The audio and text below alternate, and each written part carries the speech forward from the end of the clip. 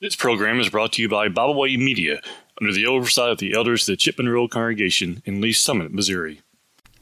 Psalm 119, verses 65 through 72. You have dealt well with your servant, O Lord, according to your word.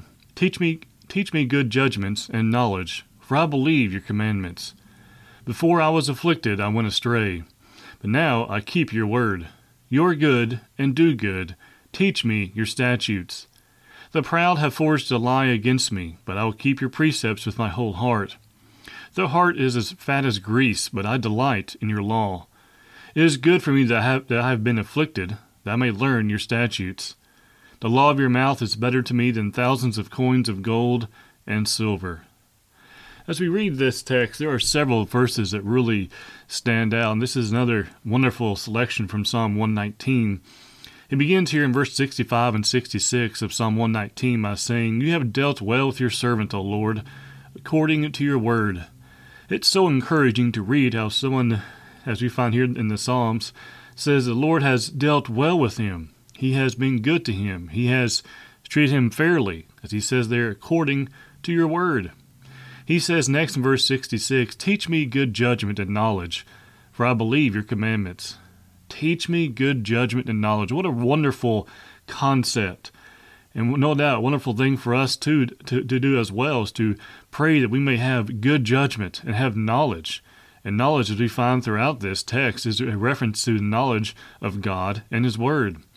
And then he tells us why there in verse 66, For I believe your commandments. He believes God's Word. Therefore, he wants to be able to learn good judgment and knowledge from that same Word. He says in verse 67, Before I was afflicted, I went astray, but now keep your word. You are good and do good. Teach me your statutes.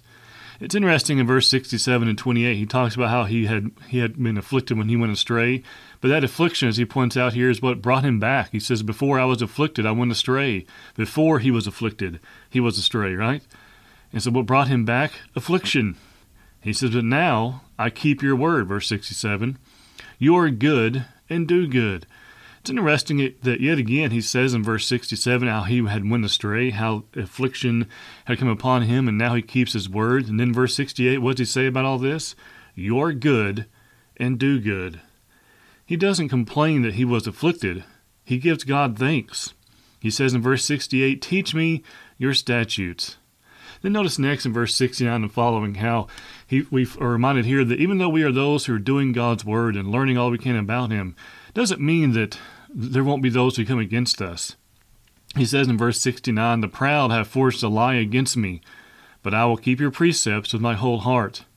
Their heart is as fat as grease, but I delight in your law. It's interesting in verse 69 and 70 here how he makes a comparison. He says in verse 69 that the proud have forged a lie against him. They are those who are saying things against him. They're not right. And in the face of all this, he says, But I will keep your precepts with my whole heart. And in verse 7, he references their heart. He says their heart is as fat as grease, which means their heart is what? It's swollen with pride, as he goes back to verse 69, right? The proud have forged this lie against him. But how does he respond? Verse 70, Well, I delight in your law. And he goes back to talking about affliction in verse 71. He says, It is good for me that I have been afflicted, that I may learn your statutes. So again, this affliction that he references in verse 69, verse 70, and then also going back to verse 67, how he was afflicted when he was astray, and that's what brought him back. The idea of really kind of making him to come to his senses, so to speak. Thus, in verse 71, he says, It is good for me that I have been afflicted. And he tells us why, in verse 71, that I may learn your statutes.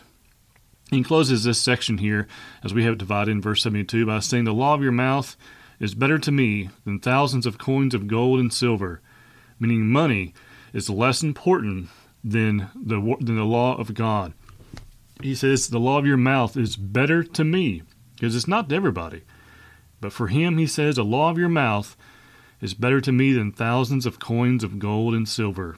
Riches pale in comparison to the law of God.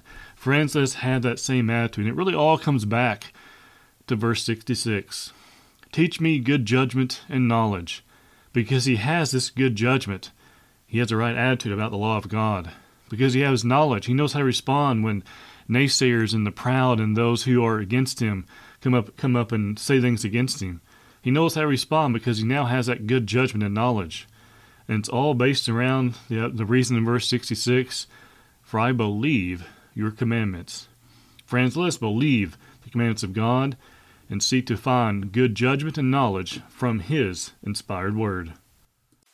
We thank you for listening today. We hope you enjoyed this program. You can find out more about Byway Media by visiting our website, bywaymedia.org. You can find all of our podcasts on all major podcast platforms. As always, we thank you for listening.